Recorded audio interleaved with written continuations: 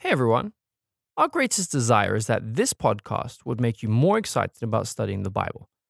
So we encourage all to come to their own conclusions based on a personal study of God's Word regarding the subjects being discussed. The views expressed by the guests on this podcast do not necessarily reflect those of our sponsors or who they represent. If you enjoy the show, please leave us a review or share it with your friends. Now, here's the show. After an experience of where I should have fled, which I did, but I crawled away. And my situation, my relationship caught me back up. I didn't want it, but I wanted it to, and it did. And if I'd stuck to my principles and fled that first time, my life would be very different.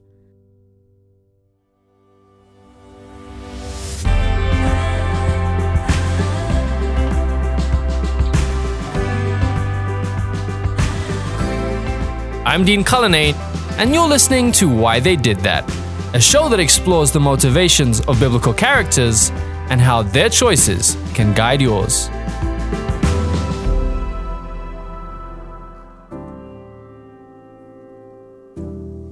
Today's show features a guest that we're super excited to be able to have on, and her name is Charlene Couttet. Charlene has recently moved from Manchester, England, her home, to California with her husband Clive and her two overly cute children. She's a full-time mom, a mean vegan cake baker, and she's even got a degree in printed textile design from the Royal College of Art in London. Charlene has a real drive to help young people navigate through relationships God's way. And so in this episode, we travel through time with a character who's mentioned in the book of Genesis more times than God himself, Joseph. Joseph is Jacob's 11th son, the first from his beloved wife, Rachel. Now, while many may think it to be great to be born into this patriarchal family, if you know these guys, you know trouble follows them around like a bad smell. Basically, Joseph is Jacob's favorite son. And this is pretty obvious. I mean, he even gets that famous Technicolor Dreamcoat that highlights the fact. And if that wasn't enough, Joseph is a dreamer. And he has a dream, a quite important one, where his whole family, even his father, is bowing down to him. And he shares that dream with everyone. His brothers eventually, in their jealousy and resentment of their younger sibling, attempt to take his life. His own brothers were going to just kill him and tell his father that he was mauled to death by a wild beast. They instead throw him into a pit before concluding to sell him to some passing traders who, by the providence of God, were heading to the land of Egypt.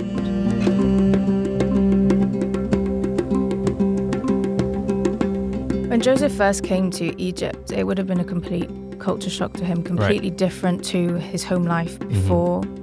I mean, they lived in tents, it was a very rural life.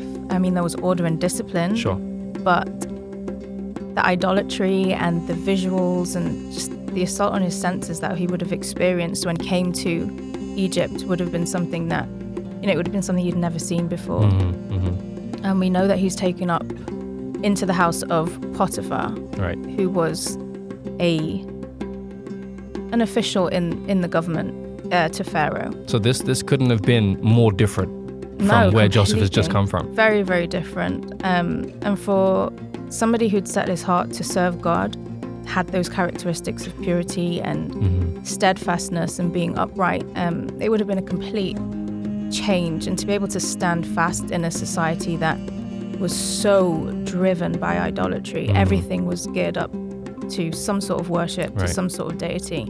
But he does well. Like he's growing. He's a hard worker. He gains an important position within Potiphar's house. He's doing well. Yes, his characteristics of integrity and honesty, and he was really hardworking. Yeah. And Potiphar noticed that. He saw that anything that Joseph put his hands to, it was blessed. Right. And Joseph didn't take that, glory to himself. Oh, I'm such a hard worker. No, it was very clear to those around that it was because of God, that I'm serving God. Right. And even Potiphar acknowledged that. It's his deity, whoever he's serving is blessing him. And because of that, he literally put everything he owned into Joseph's hands. He didn't know what he had. He just trusted that it was in good hands, and he just ate and carried on with his business. Now, this put him in a position then where he was open, or at least vulnerable, to a certain temptation. We read that Potiphar's wife took notice of him. And Joseph is portrayed as somebody who'd be quite attractive. We don't know how far his physical attractiveness was there, but we know that even having these characteristics, you see somebody who is honest, upright, who carries himself well, distinguishes themselves above others, is a leader, seems to be a natural born leader.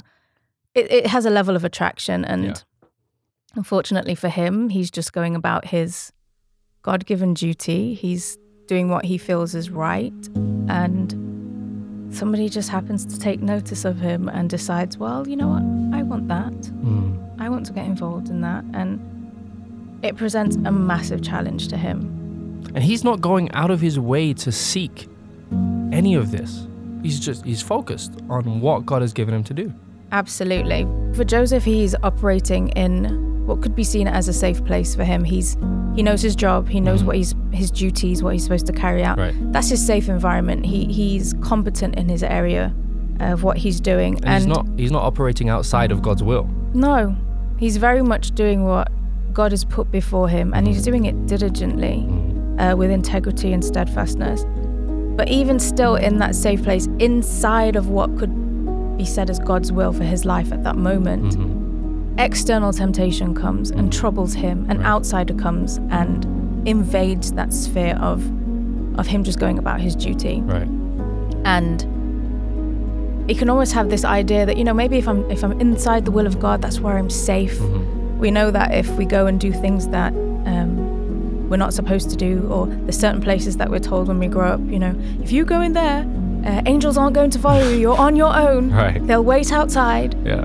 So you have this idea on the reverse, that if I am in the will of God, if I'm doing what he's put before me with godly principles and integrity, I should be completely surrounded by angels. Right. Nobody's going to come and trouble my sphere, and I'm just going to do my God-given duty. Right. And what do you do when you are doing everything right and the devil still comes after you?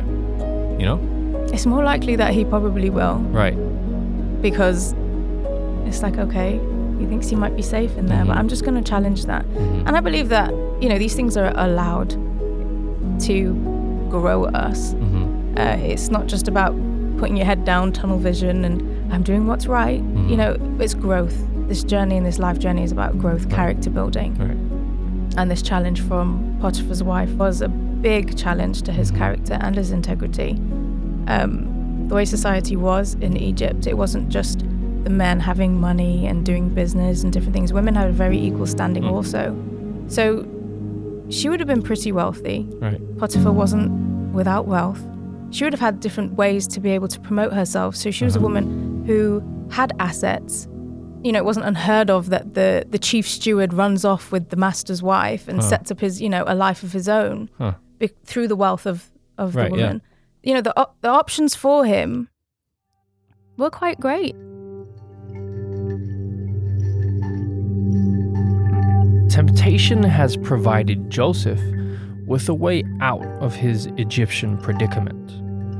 Potiphar's wife, seeing Joseph prosper in her husband's house, attempts to seduce the young Hebrew.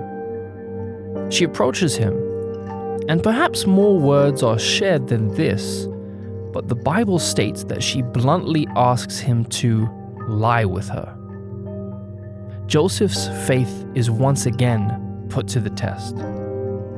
How will he react now that he's tempted and nobody is watching? But that's it. It's not that no one else is watching. He knows that God is watching. he has such a view of the heavenly audience. That's part of his life. It's not just God floating away over there on a cloud with his angels and a telescope, and maybe the telescope pointed somewhere else today. Right. No. He understands that God is watching everything that I do, not as, to spy on me, but he's a father looking down on his child, making sure at every possible point that he is safe, that he is okay. And he does that to each and every one of us. I mean, I'm a mother, and I remember when I first had my daughter, my first child, we brought her home from the hospital, and I put her in that little Moses basket, and I'm looking over at her. She was so still and quiet, and I watched over her nonstop. I didn't sleep. People say, you're going to have sleepless nights when you have kids. It's not just because they cry. It's because you're absolutely worried over them. Wow. And I literally almost started my Christianity again in that moment, because I was like, God, this is what you do to me. You're not just, looking at me to make sure I'm not slipping up so you can write it in your book. No, you're watching me and not taking your eyes off me just in case I stopped breathing. I was like, if she stopped breathing, I thought she would stop breathing, I'd poke her, or I'd shake the Moses basket. I'd be like, Lord, make her show that she's alive. I'm that interested in her life and her comfort and her well-being. I just watched over her constantly. And that's the same thing that Joseph perceives God is doing for him. God isn't just somebody over there to him. No, he is that father that's looking out for me. And he is watching me. He does see what I'm doing.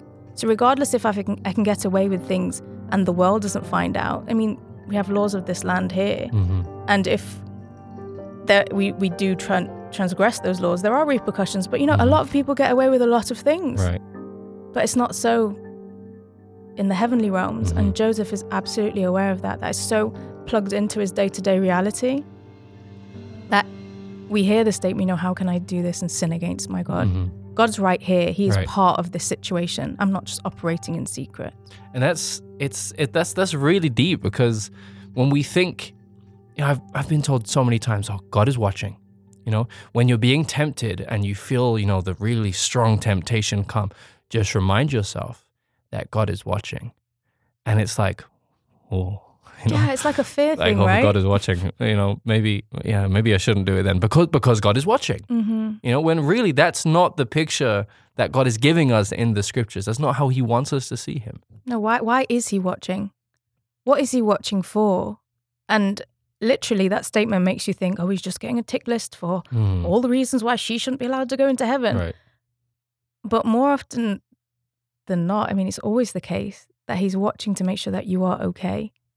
He's watching not just to protect your physical person, but all of the things that he knows are going to come on in your life.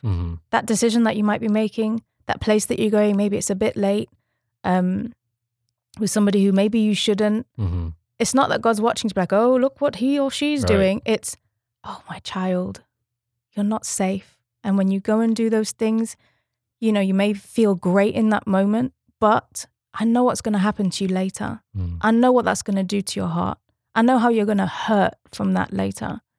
And he's watching as a father, just almost crying over his child, please, just stay safe. Stay in the place that I've said for you to stay.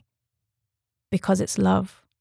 It's not a spy nation, it's love. And this is clearly the relationship that Joseph has with God. Because when he's tempted, he's not saying, well, I might get caught, let me run away.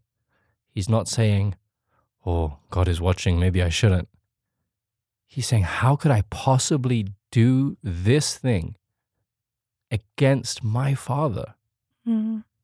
He knows it will hurt his father. And he's lost one of those already. That's absolutely true. And think about it. Who else is there in that moment? We read that Potiphar's wife had sent everybody out of the house. There was no one there apart from the temptress or the temptation. Right. So who else would have seen but God? But Joseph is so in tune with God being a part of his life. He is part of his day-to-day visual reality, if anything, the way he acts. Sometimes we act certain ways when we know that certain people can't see us or we're away from home. But he acts the same way as if a physical person was there with him in the room with Potiphar's wife as well. Almost like, can you not see that God is here, woman? Why are you I can't do that. Uh-huh. It's that real to him. Yeah. It's that real. Joseph is unyielding. How can I do this great wickedness and sin against my God? But he's met his match. Potiphar's wife simply won't take no for an answer. The scriptures tell us that she came back to Joseph day after day after day, constantly plaguing him. She wanted Joseph, and she was going to do everything in her power to make sure he was hers. And so one day, Joseph shows up for work. And when he arrives, Potiphar's entire house is empty. Potiphar's wife presents the final temptation that we read. She's repeatedly come before, but now she's orchestrated events so that there is no possible way in her mind that he can resist me. Right. The house is empty. You know, his integrity won't be compromised. Nobody will see. It's just us. He cannot resist me. And she presents herself to Joseph again. And Joseph literally, as he gives his answer and reply, you know, I'm not going to do this, she takes hold of his garment. Like, she's that close. She's that much in his space. And I think sometimes, you know, we read these things and it almost seems like it's very, you know, PG-13. You know, like here's a nice woman and she just wants to be friends with Joseph, you know, so let me just get really no, this is a woman who is desperate to be involved sexually with this young man, and she comes to him and, like you said, she presents herself, you know, like she's an open door. She's saying, Joseph, I'm yours, and she traps him. Almost. This is a serious temptation. This is not just a little light thing. She's coming to a man who has like passions, and she's taking hold of him. She's forcing herself. This is a real test. Of course, you can imagine that she would have, I mean, she's clearly planned this. You have to plan it to be able to get rid of that many servants in a house that I can only presume was quite big. Right. In a way that, you know, they've all literally disappeared. To have a massive house empty, she would have dressed herself according to, you know, the aims that she had for this encounter. Of course. And the fact that you're right up in front of him to be able to grab his garment, she's not just, you know, hollering at him from across the room, you know, oh, hey, notice me. No, she's really, really pressing herself up against him. And, you know, he's not just a cardboard box.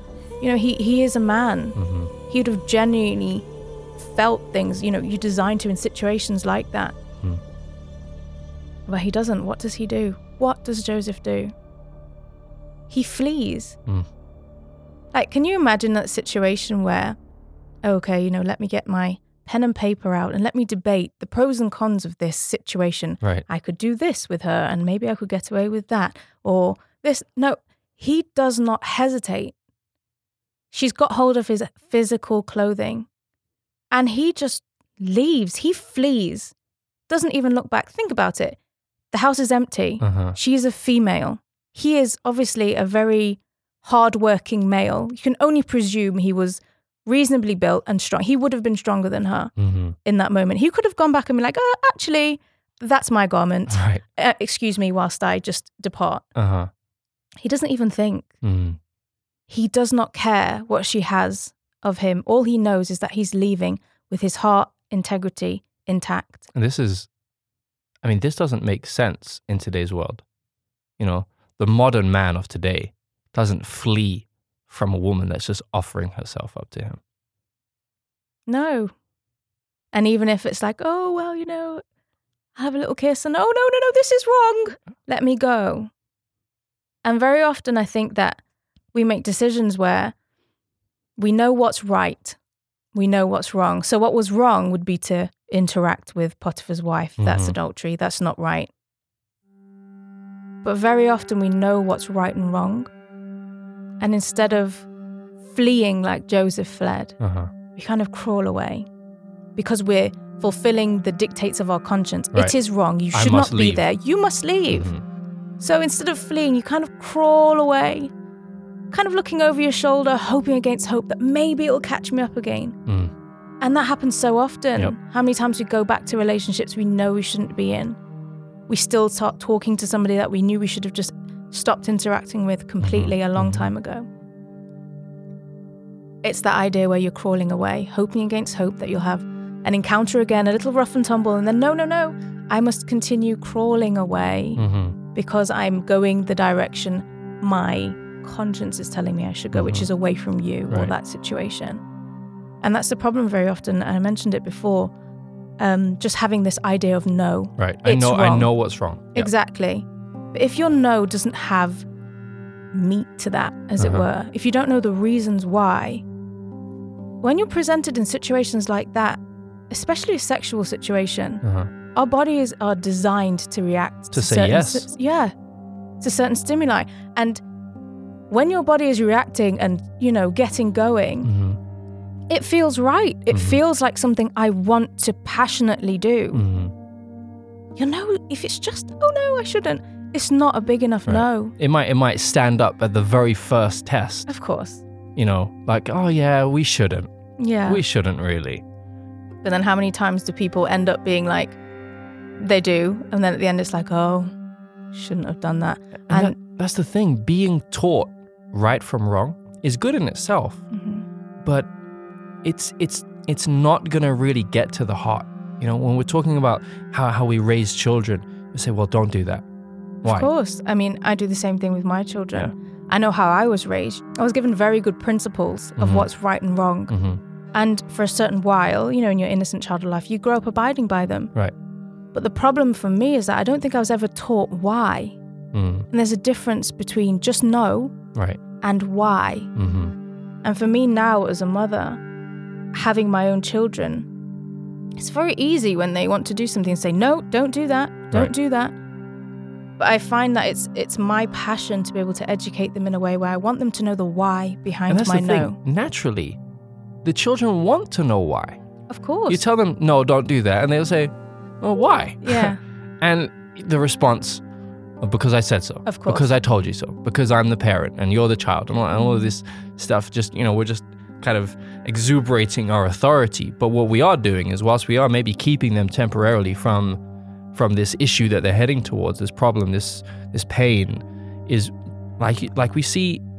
Well, we don't see this in the life of Joseph, thankfully, but like we see with so many people nowadays, it's no just doesn't cut it.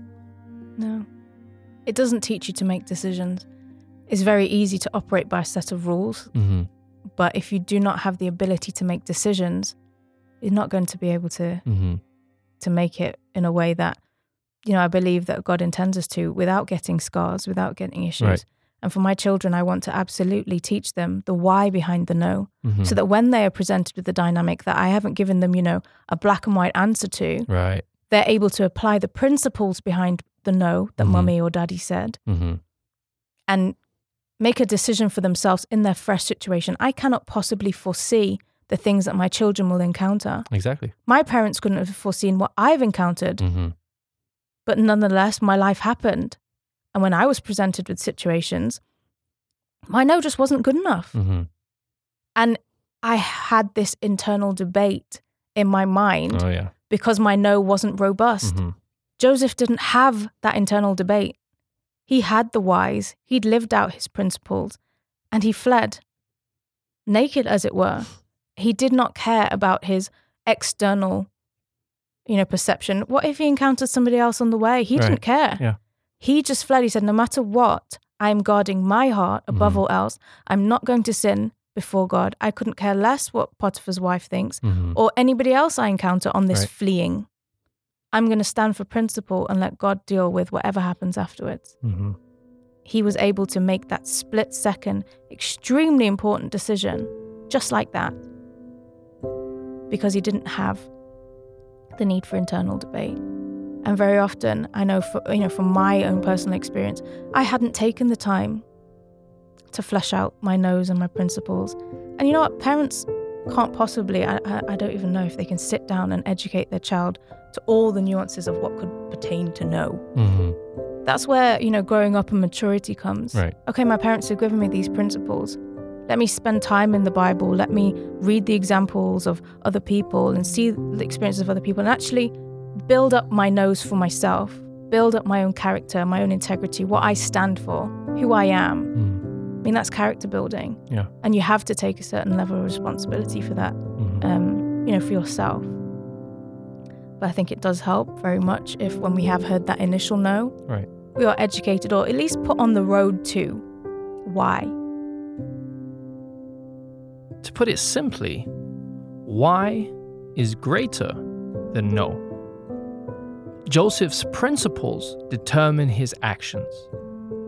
And when we come back, we'll see just how far Joseph was willing to go to remain true to God and pure in the sight of heaven. I'm Dean Cullinane, and you're listening to Why They Did That. Hi, I'm Mayanne, and I'm a student at Weimar Academy. Education is about more than just school. It's about the harmonious development of the whole person, mind, body, and spirit. Weimar Academy offers such a program, one where emphasis is placed on the development of character. Sure, the students study, but they get to do so much more. Agriculture, adventure, choir tours, work education, camping trips, and opportunities to take the things they've learned and apply them in their local community. The school is open to 14 through 18-year-olds, so maybe it's time to organize a visit and check it out for yourself. You can do so at weimaracademy.org.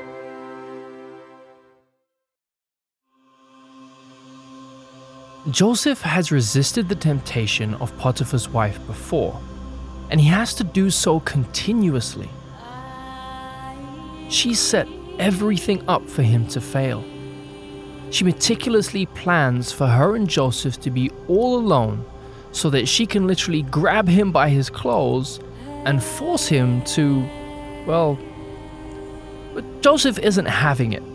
He's decided in his heart that he will stay true to God, and leaving his clothes in Potiphar's wife's hands, he flees. He doesn't care what people think. He doesn't care if people see him. He runs for his life. Joseph has decided that he will retain his purity at any cost. I think it's an idea that we just all have in the back of our minds. We don't label it with the word purity because it seems, it's a very seemingly dated word. Mm-hmm. But none of us want to be seen as being, she's been around, he's been around. Mm-hmm. I mean, what is that? That's purity. She's impure. Mm-hmm. He's impure. He's got history. She's got baggage. Right. We don't want that. Mm-hmm. So fundamentally, we all have thoughts on purity and wanting to protect that to a certain extent. But is it something that we focus on as we see Joseph has done? Purity so far as it doesn't compromise how I want to feel right now, or, I just have this urge. Purity is exactly that: spotless, clean, pure, just blank canvas, white, no history, no drama, no scars. Do we have that idea of our heart being a place of purity, a place where, we're told that, God must dwell in your heart. We raise his children to know, Jesus must live in your heart. Does Jesus live in your heart? But why is it so important that our heart is a place of purity? It is because God can't dwell in a place that isn't. And it's an ideal, but the reality is that we often lose that along the way. We find ourselves in situations just like Joseph finds himself, and we resist the devil, and he flees, and he comes back tomorrow, and we resist, but slowly but surely we let our guard down, and there's impurity now. Mm-hmm. How do we deal with that? I think, looking back to my own life, Mm-hmm.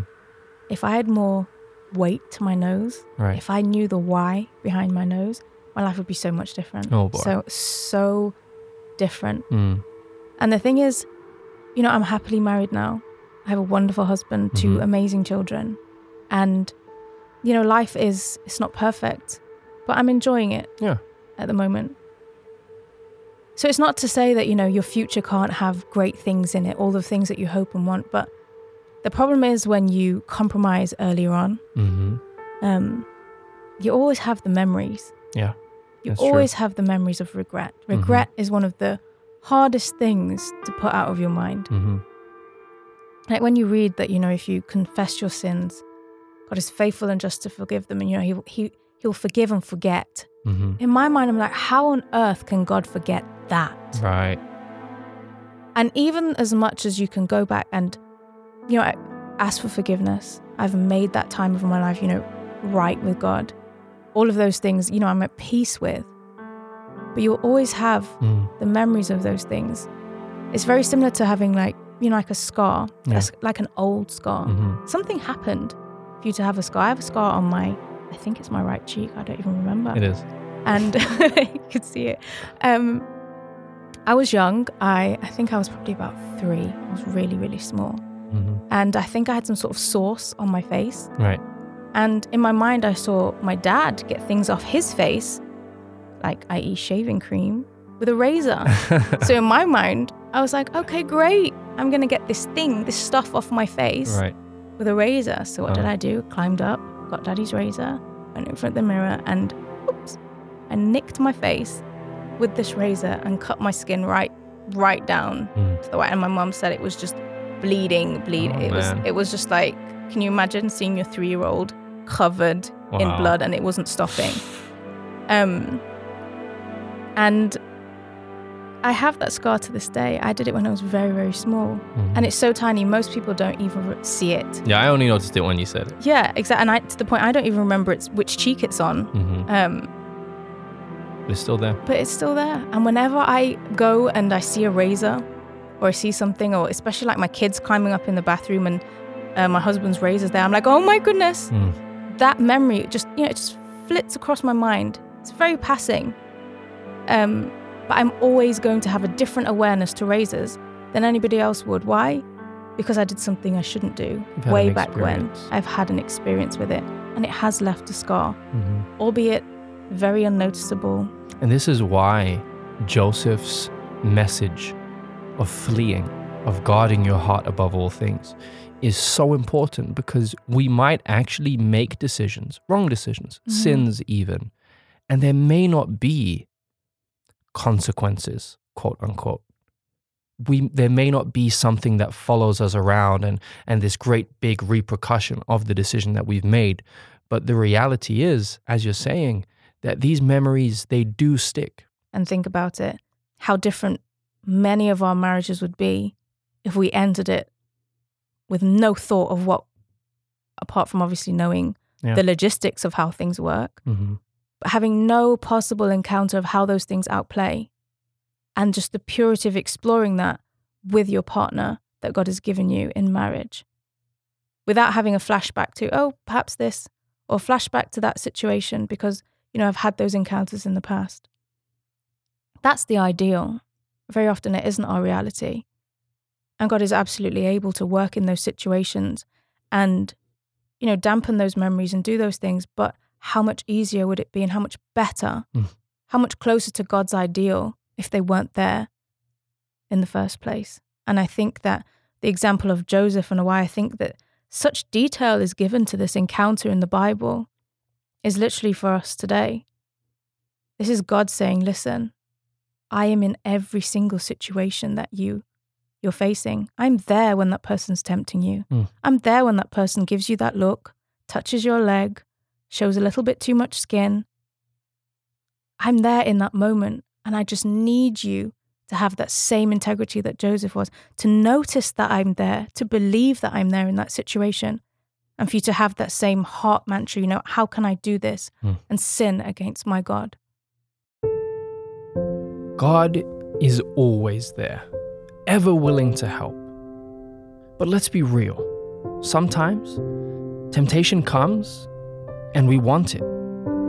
Yeah, we know God is there. We know we can gain the victory.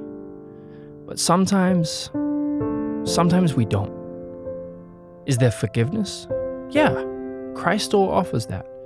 To clear our accounts, to give us another chance. But it doesn't mean that the past never happened. What do you do if you do find yourself with a past? And maybe we all have them. Yeah. Everybody has different degrees of, I suppose, points in their past. Baggage. Yeah. But it's all relative to us. You may have one thing, but that thing is so consuming to you. Or you may have a few, but it's all relative. What do you do if you find yourself in that situation? Most of us do. And for me, I found that in my own particular experience, I'd come to the conclusion that after an experience of where I should have fled, which I did, but I crawled away. And my situation, my relationship caught me back up. I didn't want it, but I wanted it to, and it did. And if I'd stuck to my principles and fled that first time, my life would be very different. But I didn't. I went back in that situation, and that's where a lot of my heart pains and things that I've had to deal with in life have stemmed from. Right.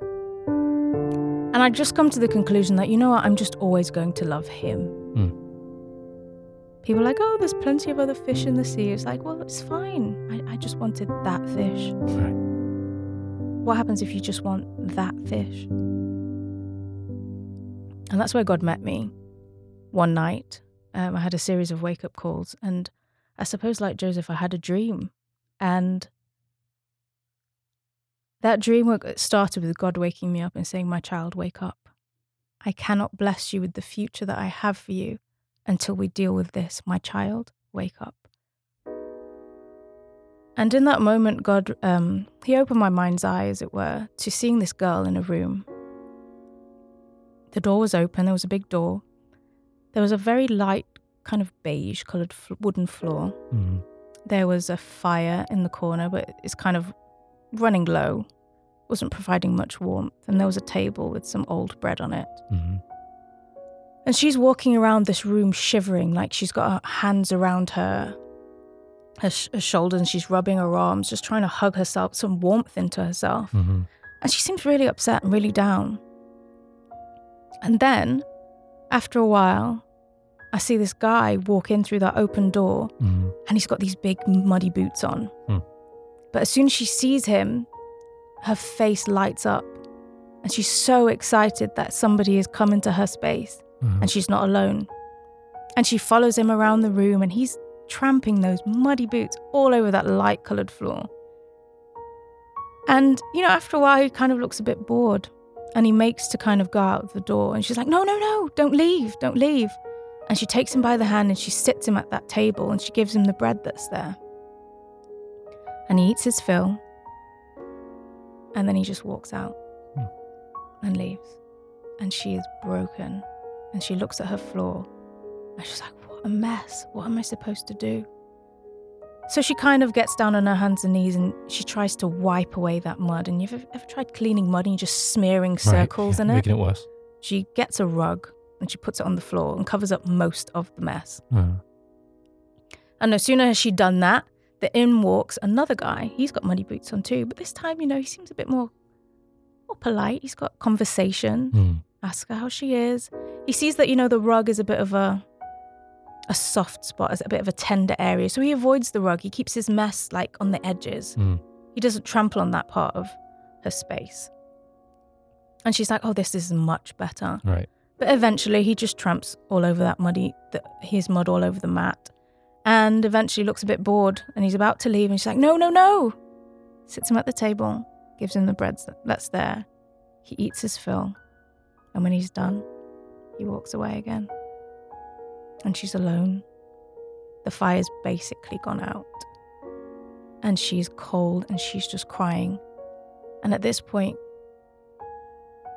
God kind of stops what I'm seeing and says, this is you. This is you, Shah.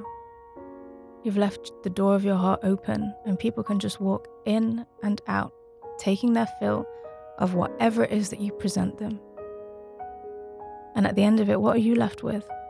A messy floor, you're cold, and a ton of regrets. So God takes me back in this dream to the room again.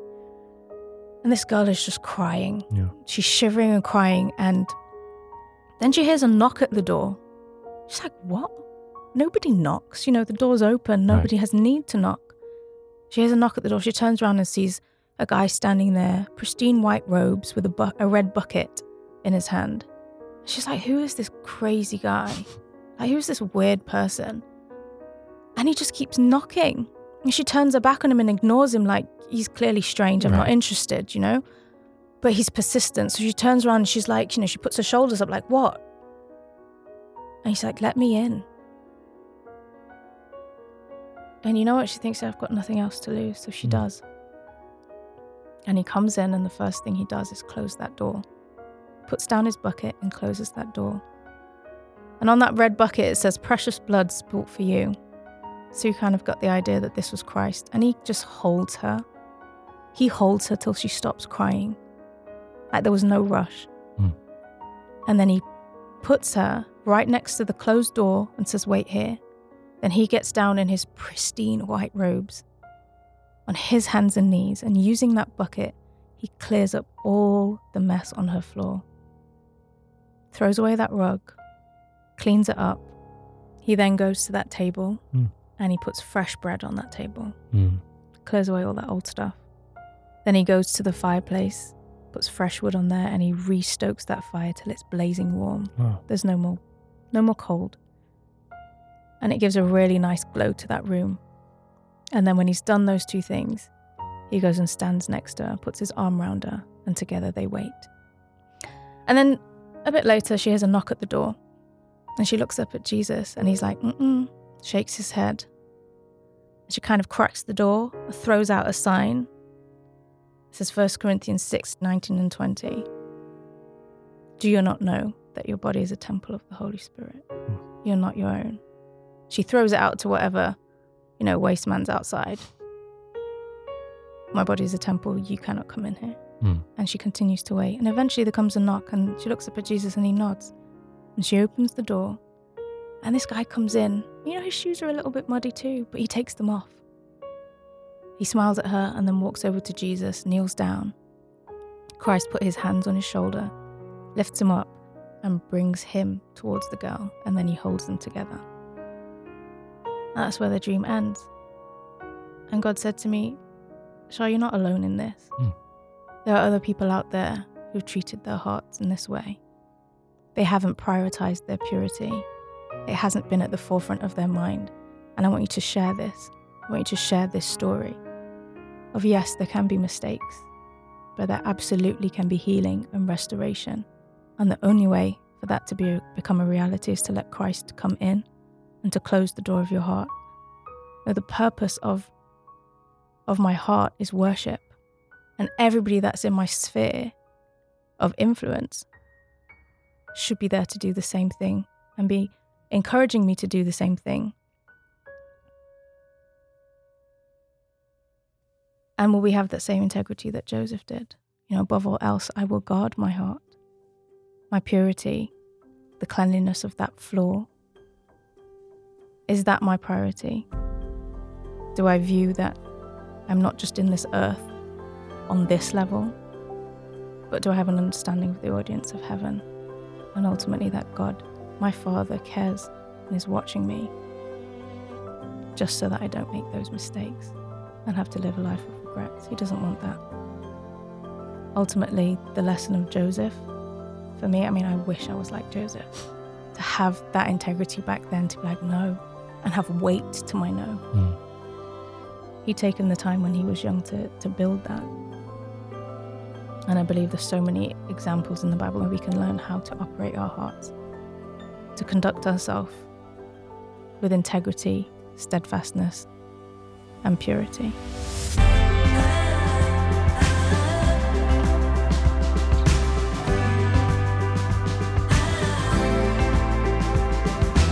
He that hath an ear, let him hear. And you just heard our latest show. If you'd like to hear more, or hearken back to a previous episode, you can find us at whytheydidthat.org. Please also subscribe to our show at Apple Podcasts or wherever you get your podcasts. You can follow us on your favorite social media accounts, Facebook, Twitter, or Instagram at whytheydidthat. This show was produced and edited by Christian Freed. Finally, we want to thank Weimar Institute, the media department, and especially Teresa Costello for help making this possible. Once again, I'm Dean Cullinane, and you're listening to Why They Did That.